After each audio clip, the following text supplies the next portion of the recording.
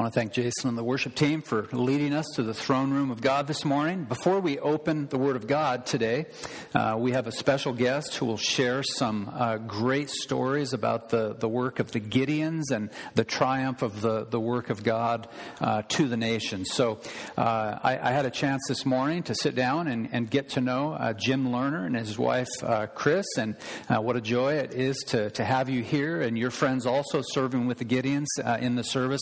And so would you give Jim Lerner a warm Christ Fellowship welcome?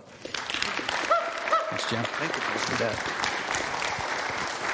Good morning, and it's great to be here with my wife and the Bimas that are here to share with you what the largest mission organization in the world, what God is doing through us. And I'm so glad that you can be part of it this morning. It was exciting to see the girls honored this morning and from graduating for high school. We have a grandson that's graduating from high school, and you have two young men that are going to be graduating from high school. And you prayed for them, but let me tell you, that should be just the first prayer. You need to keep praying for them.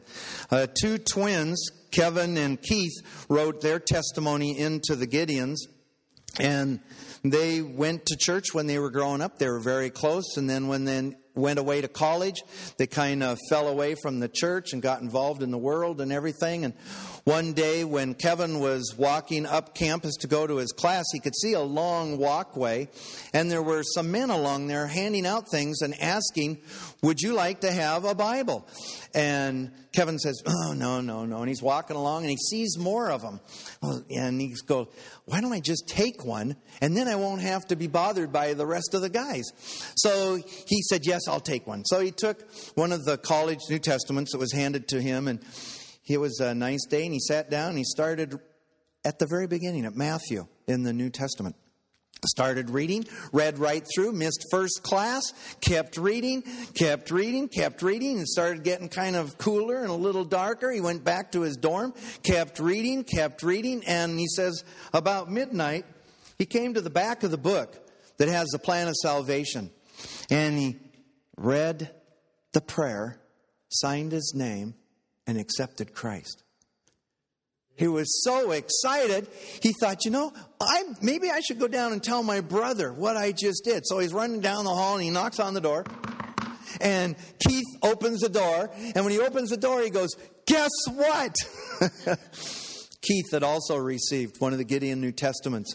And today, both of them are actively serving the Lord. It's exciting to be part of this ministry that has over 300,000 men and women as members. One of the things that drew me to the ministry when I felt the Lord's calling is the fact that the members of the Gideons, we pay all the overhead. We have annual dues so that when people give to this ministry, 100%, I don't know of any other organization that does that. It goes strictly to the printing and the distribution of the Word of God. Right now we're in 200 countries around the world in over 100 languages. And it's exciting to see what the Lord is doing, the many different testimonies that come in. As some of you may have found out, we put Bibles in hotels, motels, and hospitals. We give them at military centers, universities. One of the big ministries is in jails and prisons. We have over 200,000 incarcerated in the United States, but not just in the United States. Paula found herself in a violent relationship of heavy alcohol. She was abused every day, and so were her children. And one time, she tried to protect her children, took vengeance upon herself, and what she did ended her up in prison. While she was there, people would call her names, the women, and look down on her. She said nobody ever called her by her name. She called on the Aborigine god to help her, and she said the help never came. One day she was in her cell, she fell asleep, she had a dream that lions were attacking her, and she was running from these lions. And when she got ahead of them at the end, there was a person standing there. And she said it was Jesus. She woke up from the dream, kind of, what's going on? And on her bed was a Bible. It was opened to the book of Daniel, to the passage where God closed the mouth of the lions. And she said it wasn't earmarked. She said how that happened, she doesn't know. But it touched her so much that for what she could do at that point, she just said, I give my heart to you, Jesus, the one that closed the mouth of the lions. She says, all because a person took the time to put a Bible in that jail cell. It saved my life. And I'm forever changed. Thank you, Gideons, for what you do. Last year, we handed out 91 million copies of the Word of God. So I think I read somewhere that that's like 2 Bibles every time your heart beats. So I thought, now if I'm doing aerobics, maybe more Bibles are going out. So that's a lot of Bibles. And we share oftentimes testimonies of what God is doing overseas in other countries. But I want you to know, with you just allowing us to share this morning, you're part of a tremendous ministry that's also active right here in Whatcom County. The Gideons have 2 camps. We have one in northern Whatcom County. The dividing line is the Smith Road, and then there's the Bellingham camp. Our camp, I want you to know, last year we handed out 286 New Testaments to high school and middle school students. And this is great. 2,926 little New Testaments at the fair in Linden. So if any of you go to the fair this year, make sure stop by our booth. We're right on the way to all of the rides and everything. And we gave out 1,818 of these up at Western. You know, we hear a lot about universities and things. We hear about all the bad things up at Western. I want you to know there are some good college groups up there at Western. And 1,800 kids got a Bible. And that's exciting. Also, kind of maybe something to put in the back of your mind. 2 churches in Ferndale had parking lot parties on Halloween. And they opened up the trunks and they gave out the candy, and the kids went to those 2 churches. And the Gideons were there. We were there with orange New Testaments, and we handed them out, and we handed out 500. And it ended up that parents started coming over and saying, "Can I have one of those?" So you can see we're active not only around the world, but right here in Whatcom County. And it's exciting to see what God is doing. And there's 3 ways that you could be involved in this ministry. The first and the most important is to pray. You already have people praying right now for your pastor as he's going to break the Word of God for you. I wish that you would add the Gideons to your missions list. You should be praying daily for Pastor Dave, for this fellowship, for your outreach to reach the lost for Jesus Christ, and for your missionaries. And right in there, the Gideons. Secondly, if any of you just feel maybe a tug either today or later and think, you know, maybe God's calling me to the ministry of the Gideons. I want you to know, pastors don't have to worry about that, because all of the Gideons that we know are very active in our own local church as serving as Gideons. And it's exciting to be part of this ministry. Excuse me. And thirdly, if God puts it on your heart, we do have a table back there where we'd love to talk to you this morning. And you can give a love gift offering over and above your commitment to this fellowship, and 100% will be used to purchase Bibles. This one costs us $5 to print. That goes in hotels, motels, and hospitals. The one that we use on distributions, this is $1.40. We also have a free gift for you. Excuse me.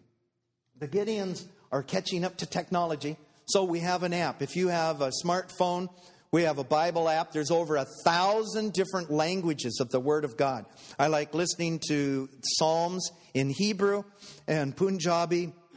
So many languages are there. Your kids can tell you how to put it on your phone. And just make sure that you're where you can, where you have Wi-Fi, because it does use data for downstreaming. I'd like to close with one more testimony, and it's a video, if we could have that now.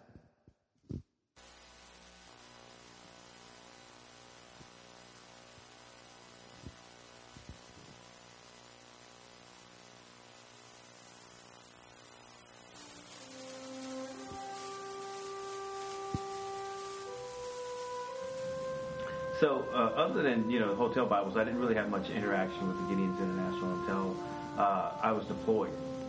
And we picked up, some little Gideon Testaments that had the little cool camouflage cover on them at the USO, right? And most of us carried around these New Testaments with us, right, in our left breast pocket because it was one closest to our heart.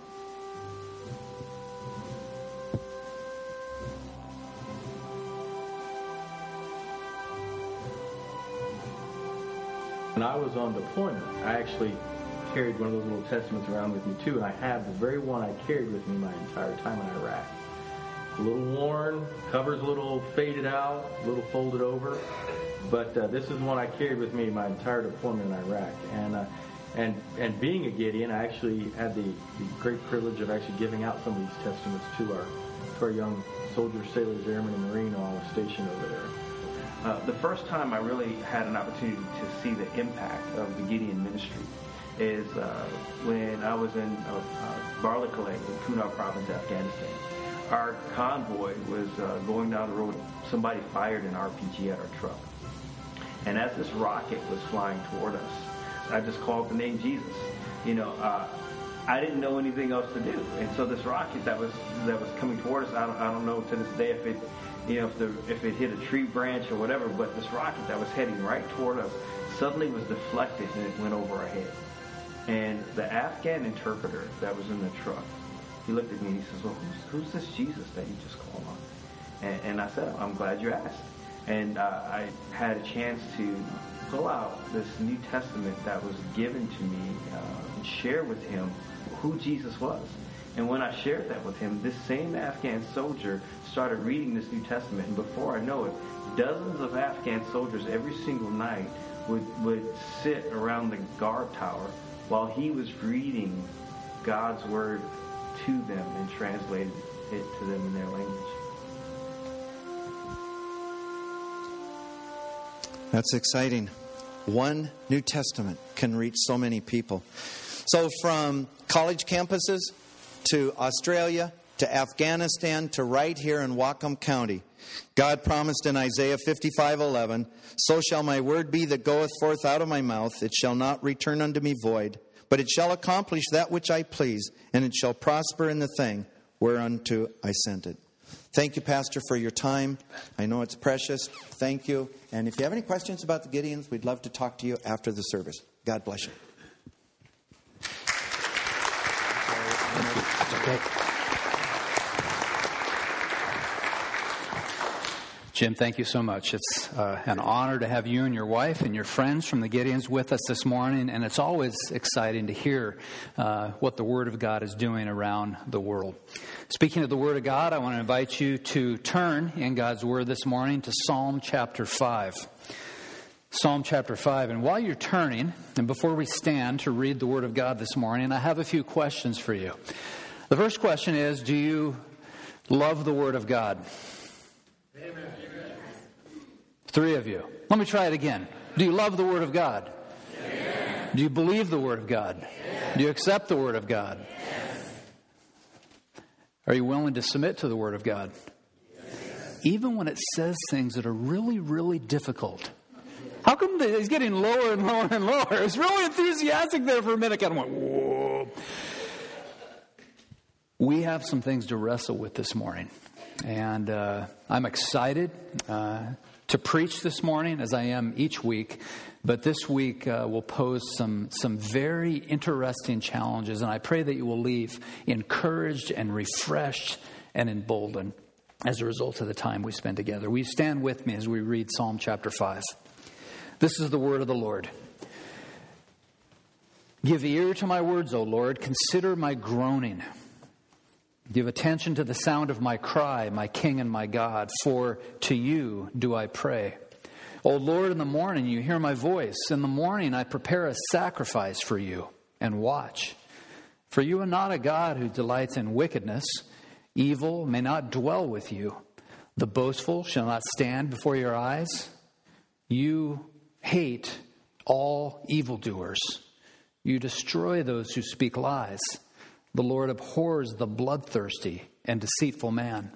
But I, through the abundance of your steadfast love, will enter your house. I will bow down toward your holy temple in the fear of you. Lead me, O Lord, in your righteousness because of my enemies. Make your way straight before me, for there is no truth in their mouth. Their inmost self is destruction. Their throat is an open grave. They flatter with their tongue. Make them bear their guilt, O God. Let them fall by their own counsels. Because of the abundance of their transgressions, cast them out, for they have rebelled against you. But let all who take refuge in you rejoice. Let them ever sing for joy and spread your protection over them, that those who love your name may exalt you. For you bless the righteous, O Lord. You cover him with a favor as with a shield. This is the word of God. Let's pray. Father, it is so humbling to stand together as your people, to read your word. And as I mentioned in the previous questions, we want to affirm together that we believe it, we love it, we accept it, and we submit to it, even when it poses very difficult challenges. Sometimes things are hard to accept. But God, we stand in submission to your word this morning. And I ask that by your Spirit that you would do a special work in our hearts. I pray for those especially who have come with deep needs and are hurting in ways that are far too difficult to even understand. And so I pray that your word would do a mighty work today, that we, your people, would be encouraged.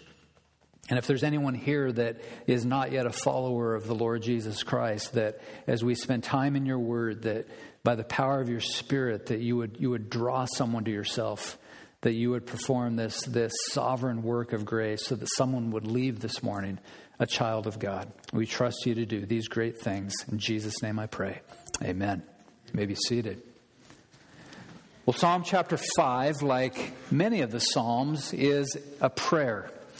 Last week I offered a very important definition of prayer by one of my heroes, John Bunyan, the British pastor who was in prison for over 12 years in his life, the author of Pilgrim's Progress. And he says this: prayer is a sincere, sensible, affectionate pouring out of the heart or soul to God through Christ, in the strength and assistance of the Holy Spirit, for such things as God has promised, or according to his word, for the good of the church, with submission and faith to the will of God. This is a prayer from the pen of King David. It is a prayer that the psalmist prays, as he often does in the midst of his enemies, in the midst of persecution. And verses 9 and 10 help us to see a very brief snapshot of the enemies that face David.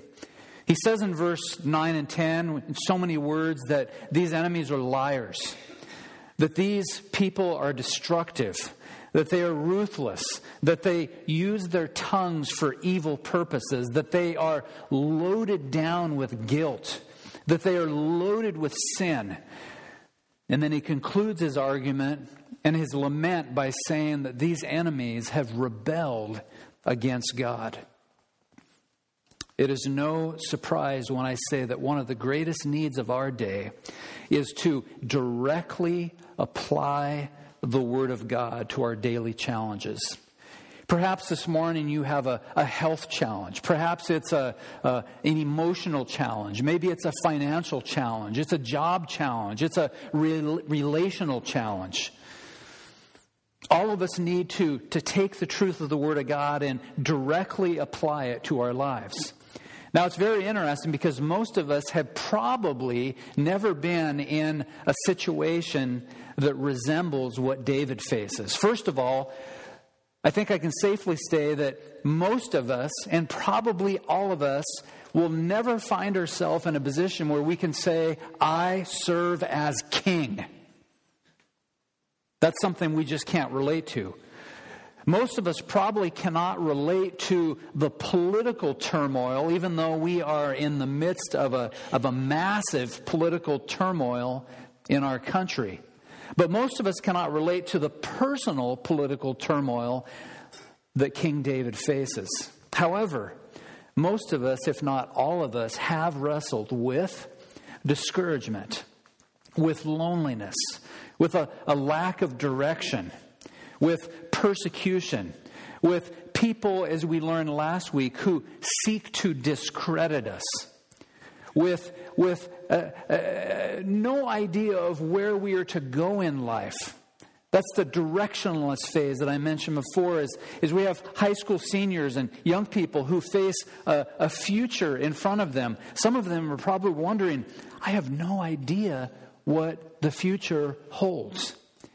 And so with these high school seniors and the rest of us, we stand together and say, we are indeed a needy people, are we not? We have so many needs. Well, the title of the message this morning is Cry Out to God. And this morning I want to help you to become better acquainted with the God that King David cries out to. And there's three cries that we see set forth in this passage. First, we find that David cries out to the God who hears. He cries out to the God who hears. Look once again at verses 1 to 3. He says, and he prays, give ear to my words, O Lord. Consider my groaning. Give attention to the sound of my cry, my King and my God. For to you I pray, O Lord, in the morning you hear my voice. In the morning I prepare a sacrifice for you and watch. This is the God who hears, the God that David approaches. He realizes that God hears his prayers. Now there's three aspects that we see and that we find in this passage about the God who hears. Verse 1 tells us this: God listens to our prayers. In verse 1, David says, consider my groaning. That Hebrew word translated groaning literally means to meditate out loud. It means to murmur. In Lamentations chapter 3, Jeremiah gives us this beautiful and painful example of what it means to be a man who is groaning. He says this, that he has made my teeth grind on gravel and made me cower in ashes. My soul is bereft of peace. I have forgotten what happiness is. My suspicion is that many of you can relate to Jeremiah. That you have simply forgotten what it looks like to be happy. He continues in Lamentations chapter 3. He says, remember my affliction and my wanderings, the wormwood and the gall. My soul continually remembers. It is bowed down within me. Now I want to have you look again at Psalm chapter 5 verse 1 as David prays out, give ear to my words, O Lord. And we began to look at this last week, and that is the fact that God pays attention to David's prayers is astounding. I want you to wrestle with that. I want you to meditate on that it is an astounding thing that God, the God of the universe, listens to your prayers. That he listens to my prayers. And that he listens to the prayers of his people all around the world. Several years ago, I had the pleasure and the opportunity of reading a book by a man that I greatly respect. I've had a chance to meet him several times. His name is Stephen Lawson, and this is the first volume in a series of books that he wrote entitled Foundations of Grace, a Long Line of Godly Men. And as I completed the book, I was so struck by this book. I was so encouraged by it as I just devoured it. I decided to do something that is not a typical thing for me. I sat down to my computer and I wrote Dr. Lawson a letter. It was about a 2-page letter, and I thanked him for the time and the hundreds of hours that he had put in and invested in this book, and thanked him for encouraging me so much with the book. Well, I sent it off. About 2 weeks later, my secretary in LeGrand got a hold of me on the intercom, and she said, Pastor Dave? And I said, yes. And she said, it's Dr. Stephen Lawson on the line for you. And I said, come again? She said, "It's Dr. Stephen Lawson on the line for you. He's calling from Little Rock, Arkansas." And after I fell off my chair and composed myself and got back on again, I got on the line and I said, "Hello, may I help you?" And he said, "Well, hi, David." He's got this strong Southern accent. He says, it's Stephen Lawson. And I said, "Well, wow, it's so good to hear from you, Dr. Lawson." And he proceeded to offer thanks for the letter that I had written. He says, "You have no idea how encouraged I was with your letter." He says, "What you need to understand is my father is in Tennessee right now, and he's dying of cancer, and he's on his deathbed. And I was so encouraged with your letter that I just sent a fax of the letter to my dad to read before he is ushered into the presence of the Lord." It's an amazing story, but the fact that I want to stress is this: I couldn't believe that Steve Lawson picked up the phone and called little moi. I just couldn't believe it. Now, think outside the box. How amazing is it that the God of the universe listens to your prayers? He listens to your prayers. David's prayer highlights the fact that God is a personal God. You see, the Bible tells us this: God is not aloof. God is not tired. God is not asleep. God is always attentive to the prayers of his people. Indeed, he is a personal God.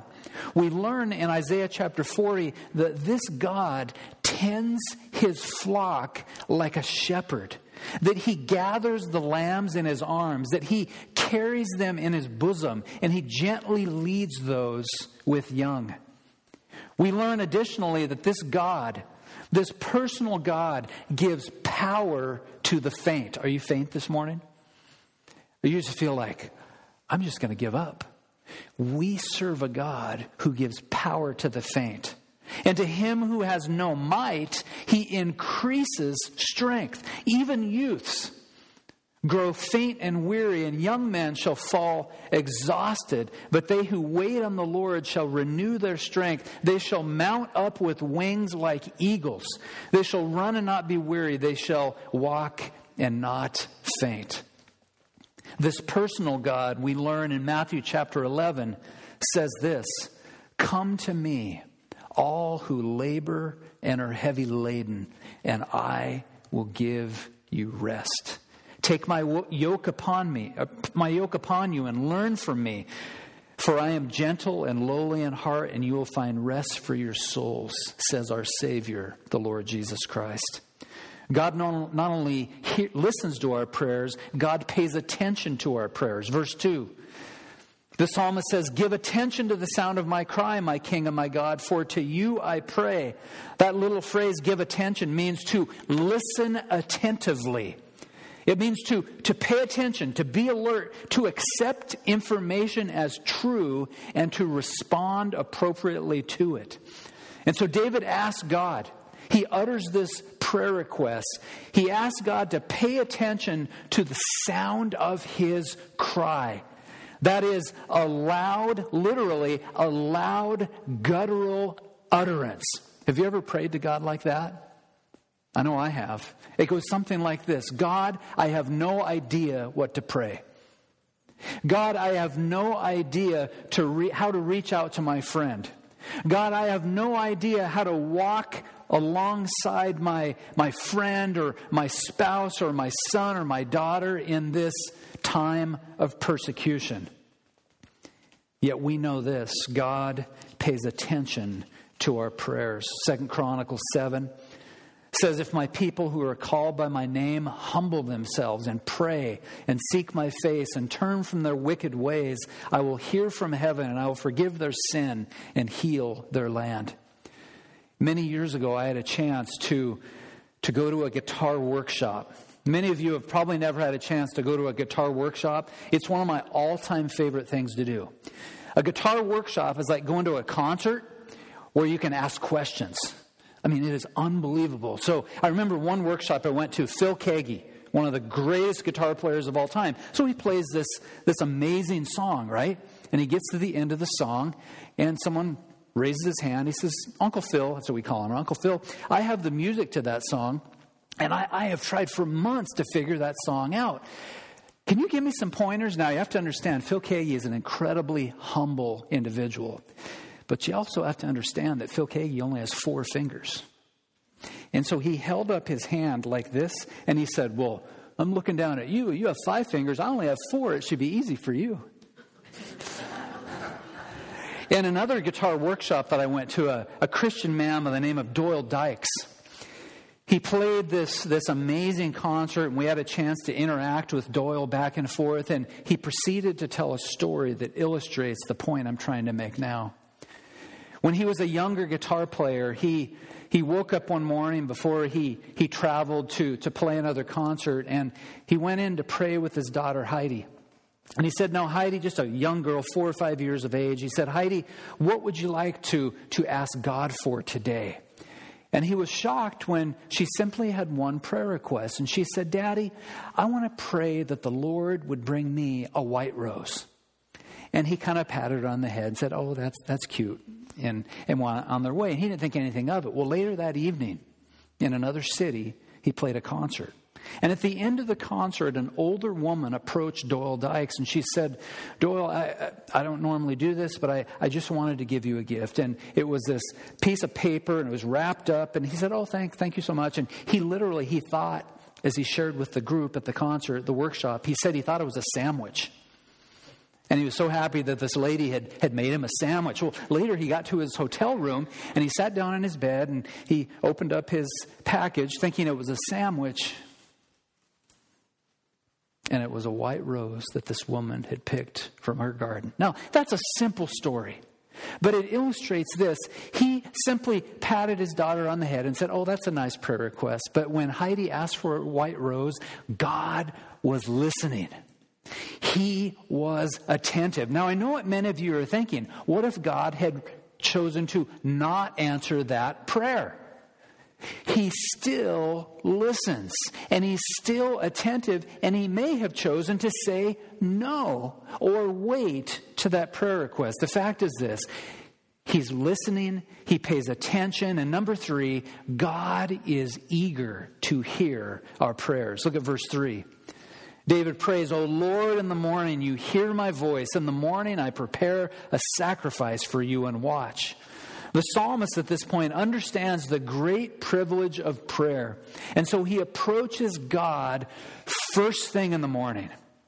And notice how he shifts here from a request for God to hear his prayers to an affirmation of this great reality. In verses 1 and 2, we hear him crying out. In verse 3, we see this affirmation, and we learn that God is eager to hear the prayers of his people. I want to offer, by way of practical application, 3 very basic principles to put in your discipleship toolkit, if you will.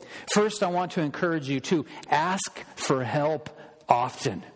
Ask for help often. That is to say, you go to prayer and you say to God, God, I need your assistance. How often in our Christian lives do we go it alone? How often in our Christian lives, when we need help, do we get on our cell phones and call our friend or call someone else for assistance when the first person we should cry out to is God? James chapter 4 is a very convicting passage. It has been as long as I can remember, even as a young boy. It goes like this: you have not because you ask not. And I would challenge you with this, that as we move forward as a church family, that we begin to become more bold in our prayers. That we ask God to bring people to Christ's fellowship, that people would hear the gospel and respond favorably to the gospel. That God would do a mighty work here in our little community. Number 2, remember that God loves to hear the prayers of his people. God does not begrudgingly hear our prayers. Rather, our prayers bring him great delight.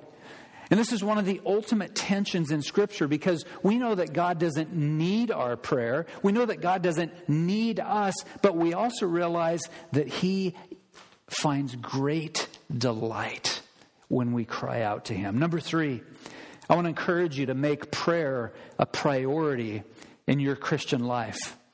And to follow David's example, to make daily prayer a priority for you.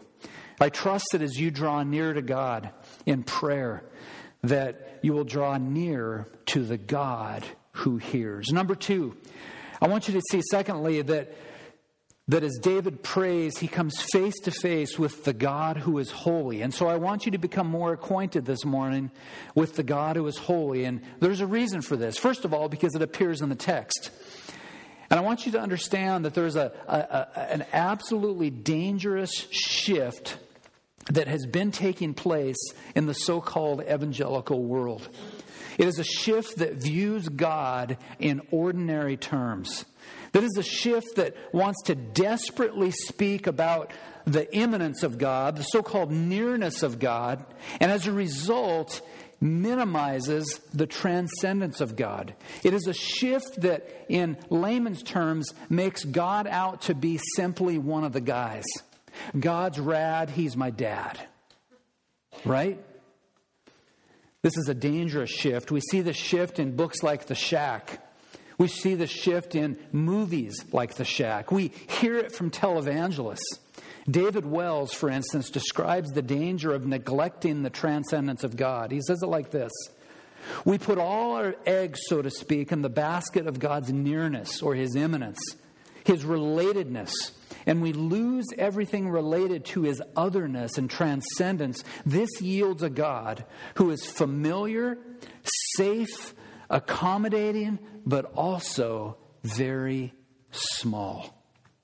Here's what we find.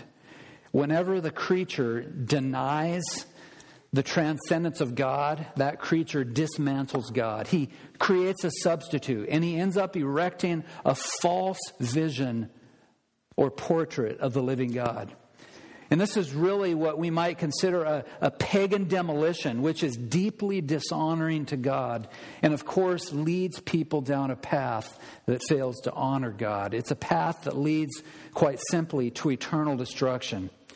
Whenever we minimize or neglect the transcendence of God, His holiness is always compromised.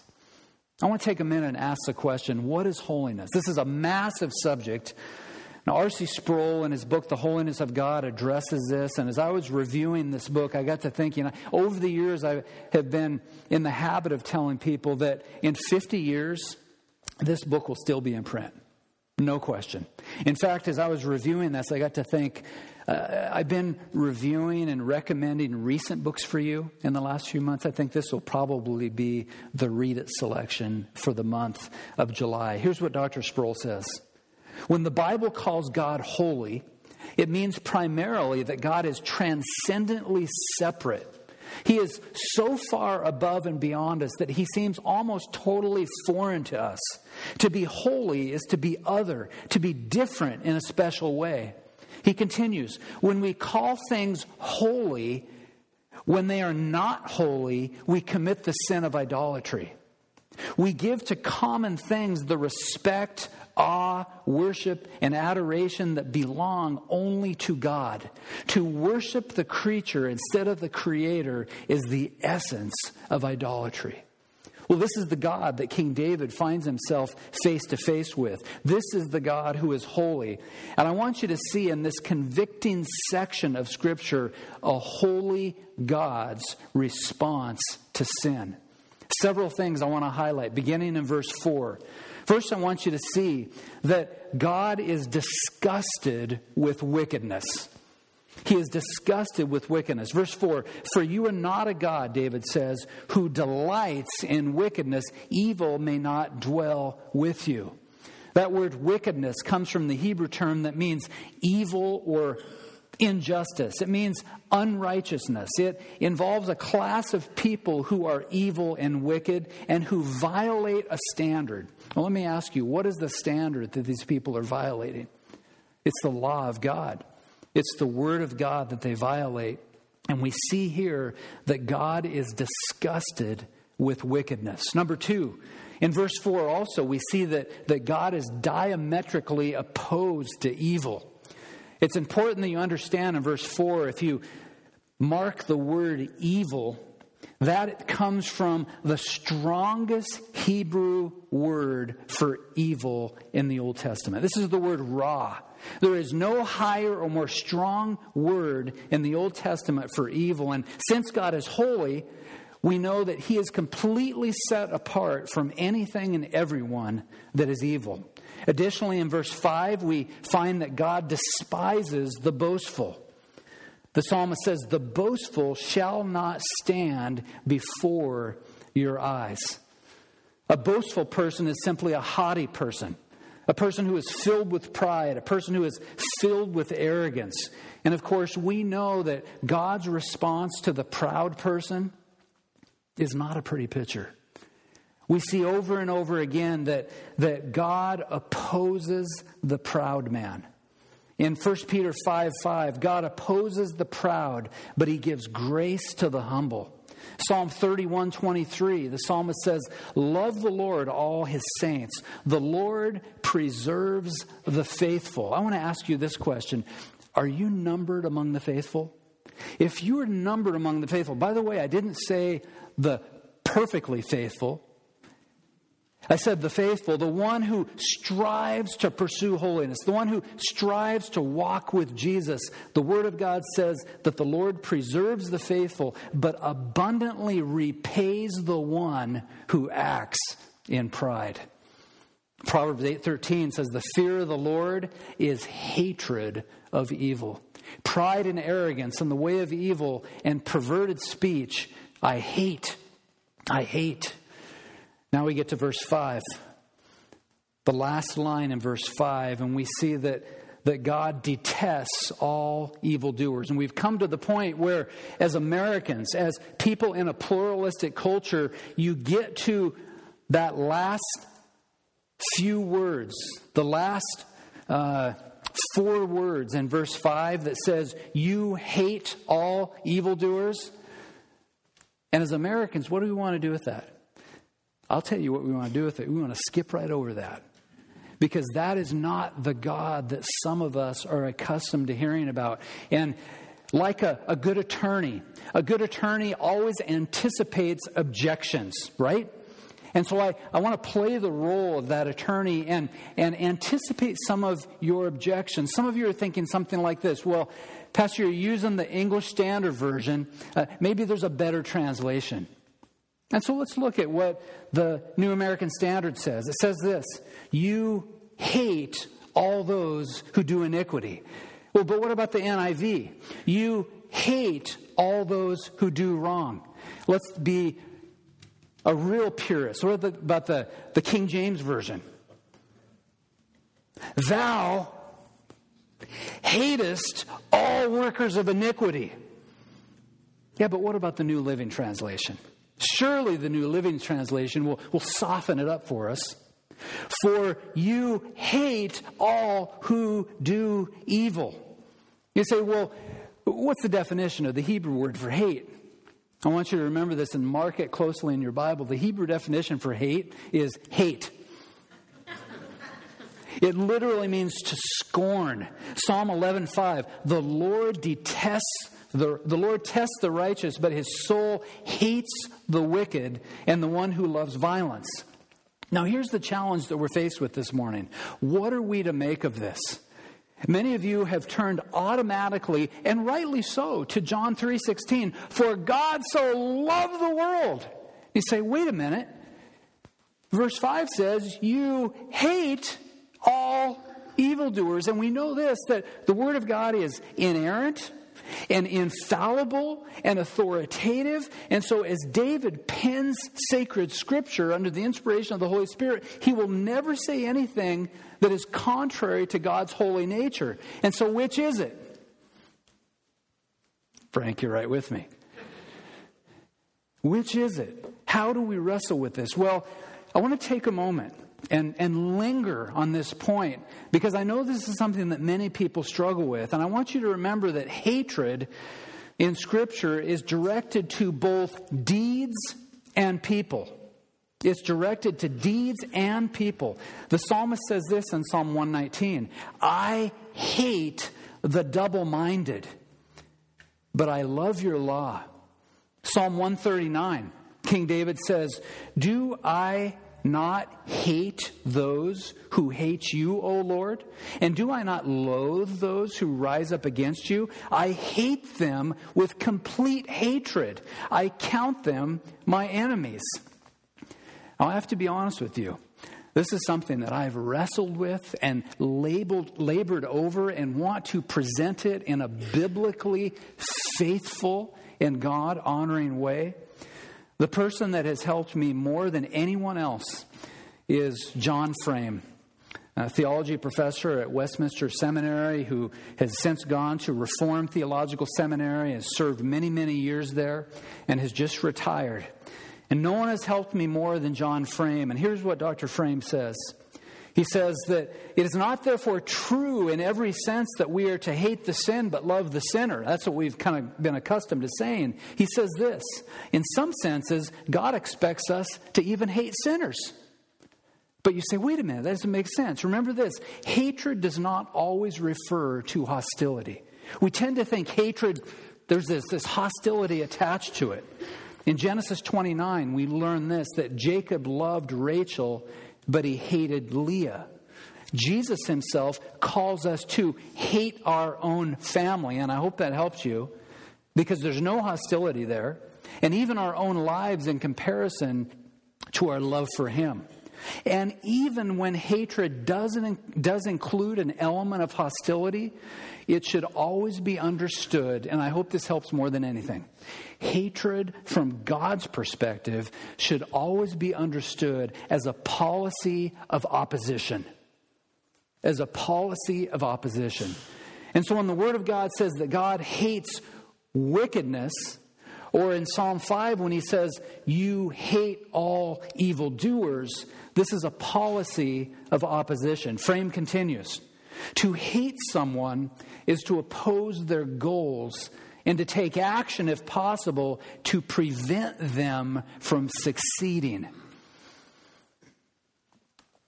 Finally, I want you to realize that hate and love are not incompatible. Hate and love are not incompatible. And so you ask, which is it from God's perspective? As God views unbelievers, does he hate them or love them? And the answer is yes. Yes. Frame says, if love is a disposition to seek the good of someone else, and hate is opposition to the plans and values of someone, then it is certainly possible to love and hate the same person.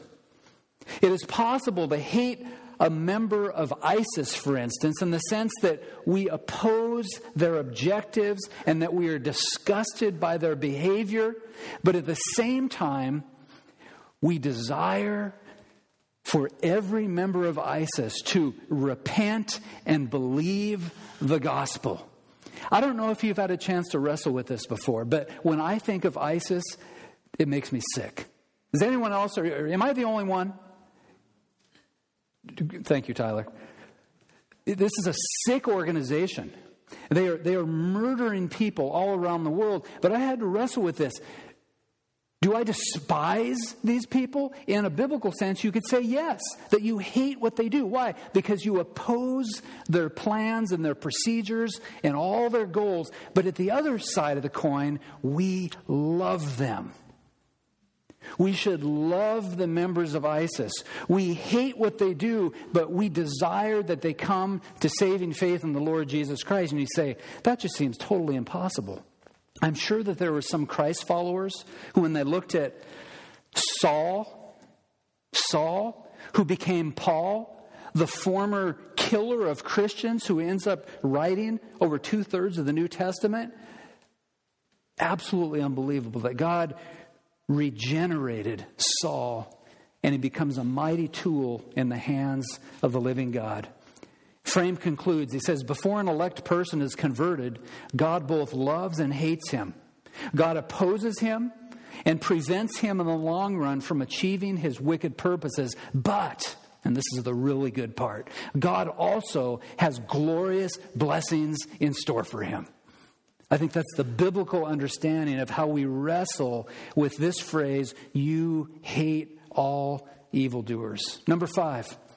We see in verse 6 that God destroys liars. You destroy those who speak lies, verse 6 says. The Lord abhors the bloodthirsty and the deceitful man.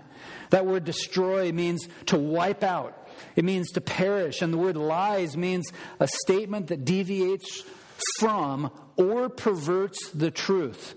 And so to turn from the truth or tarnish the truth are equally sinful and abhorrent in the eyes of God.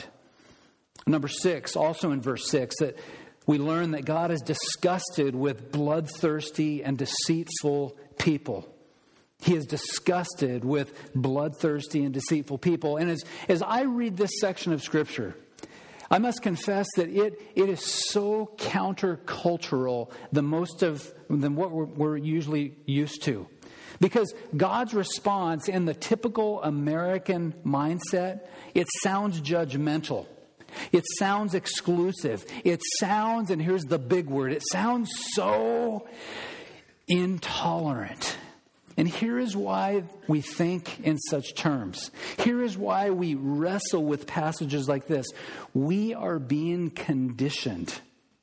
We are being brainwashed in our country to accept without discrimination every lifestyle and every sin and everything that is under the banner of evil or wickedness.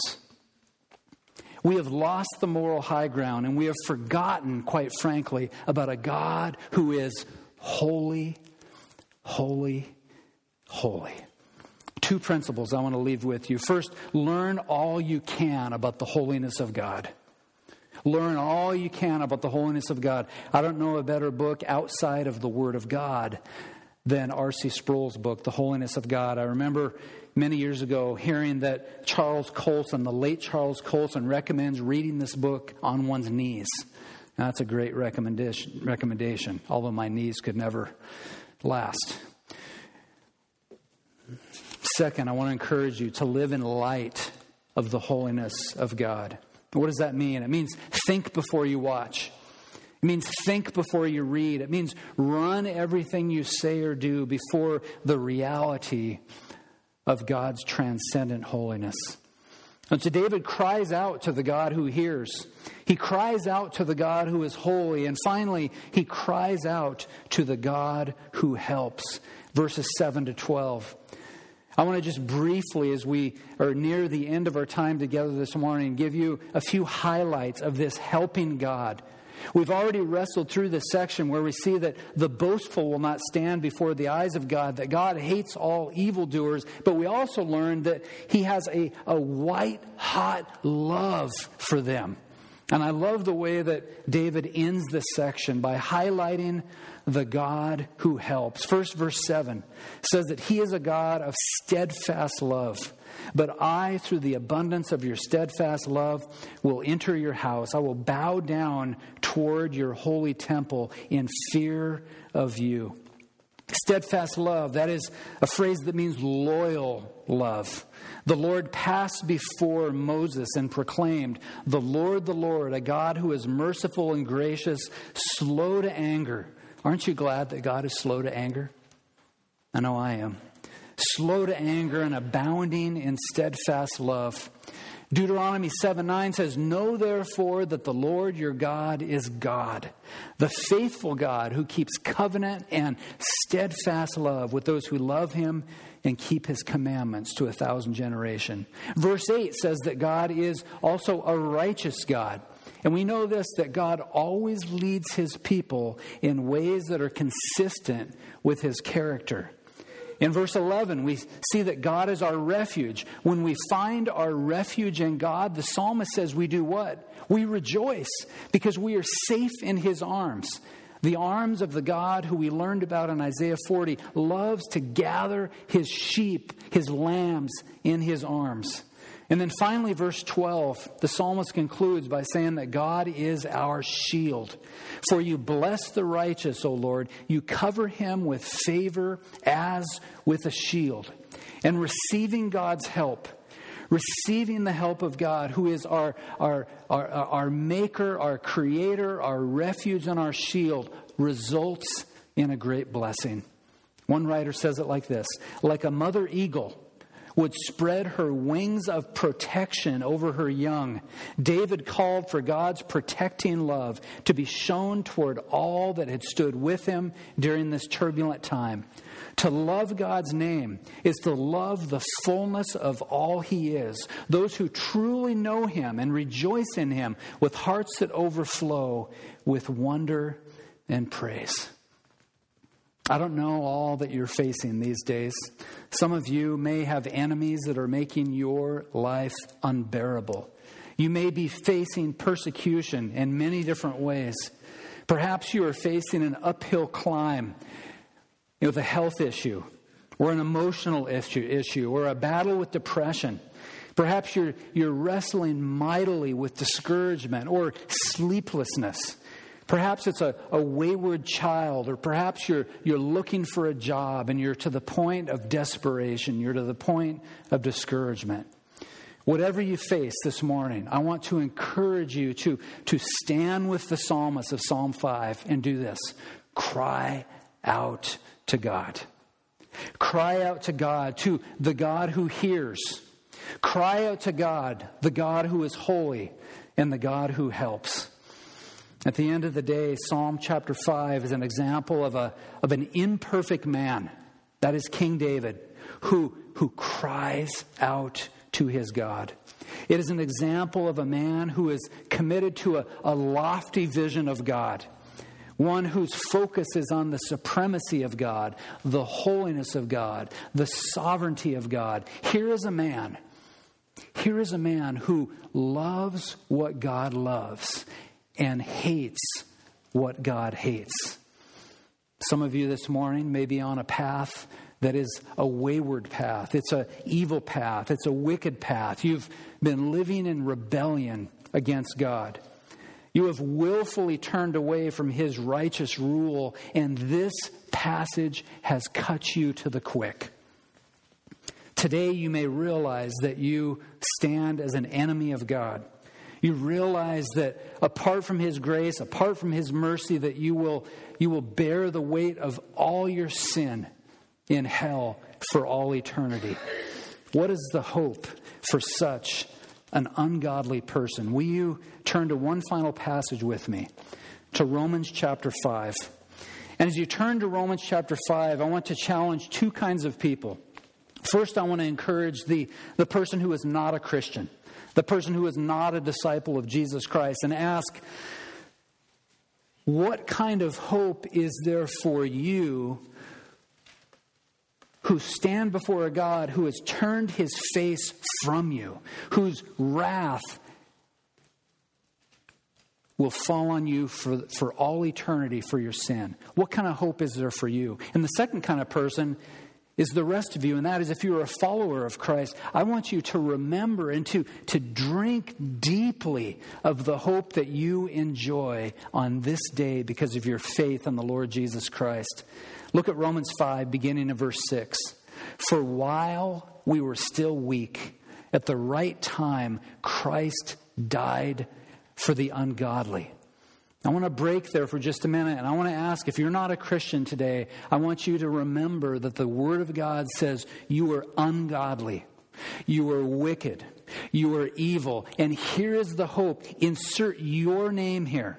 For while we were still weak, at the right time, Christ died for the ungodly. That's me. For one will scarcely die for a righteous person, though perhaps for a good person one would dare even to die. But God shows His love for us, in that while we were still sinners, Christ died for us. Since therefore we have now been justified by His blood, much more shall we be saved by Him from the wrath of God.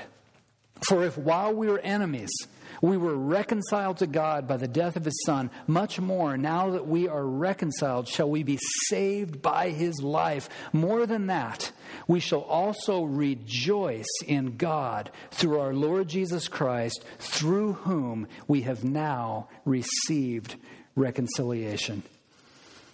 If you are a Christ follower today, I want to encourage you to to remember those words and to rejoice in the hope that is yours in Christ. If you are not yet a Christ follower, my admonition to you, my plea with you today is you need to cry out to God for salvation. Cry out to the God who does indeed have a white-hot love for you. You say, but wait, I don't deserve it. That would be correct. None of us deserve it. We as the people of God, we need to cry out to our Maker. We need to cry out to our Creator as we get to know, as we become more and more acquainted with the God who hears, with the God who is holy, and the God who helps. Let's pray together. Father, thank you for this God-centered vision from the pen of your servant David.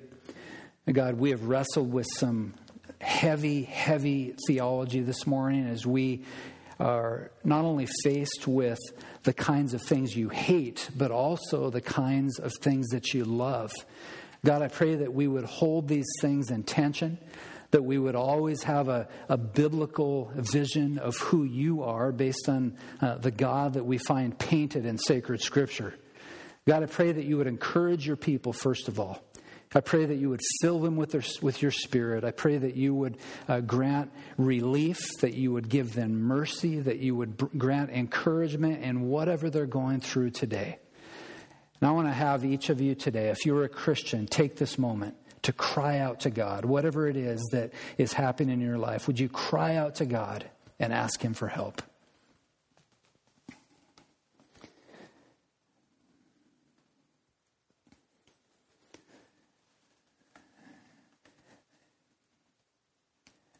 And God, in the quietness of this moment, we thank you for the privilege of prayer. We thank you that you hear us. We thank you that you listen. We thank you that you are eager to hear our prayers. We confess that you are the holy God of Israel, that you have a deep desire to help your people, to be their refuge, to be their rock, to be their deliverer, to shower them with steadfast love. And then there's a second kind of person I want to challenge. If you are not a follower of Jesus and have come to the point where you are cut to the quick and you realize that you stand guilty before a holy God, would you cry out to Him? Would you cry out and admit that you are a sinner?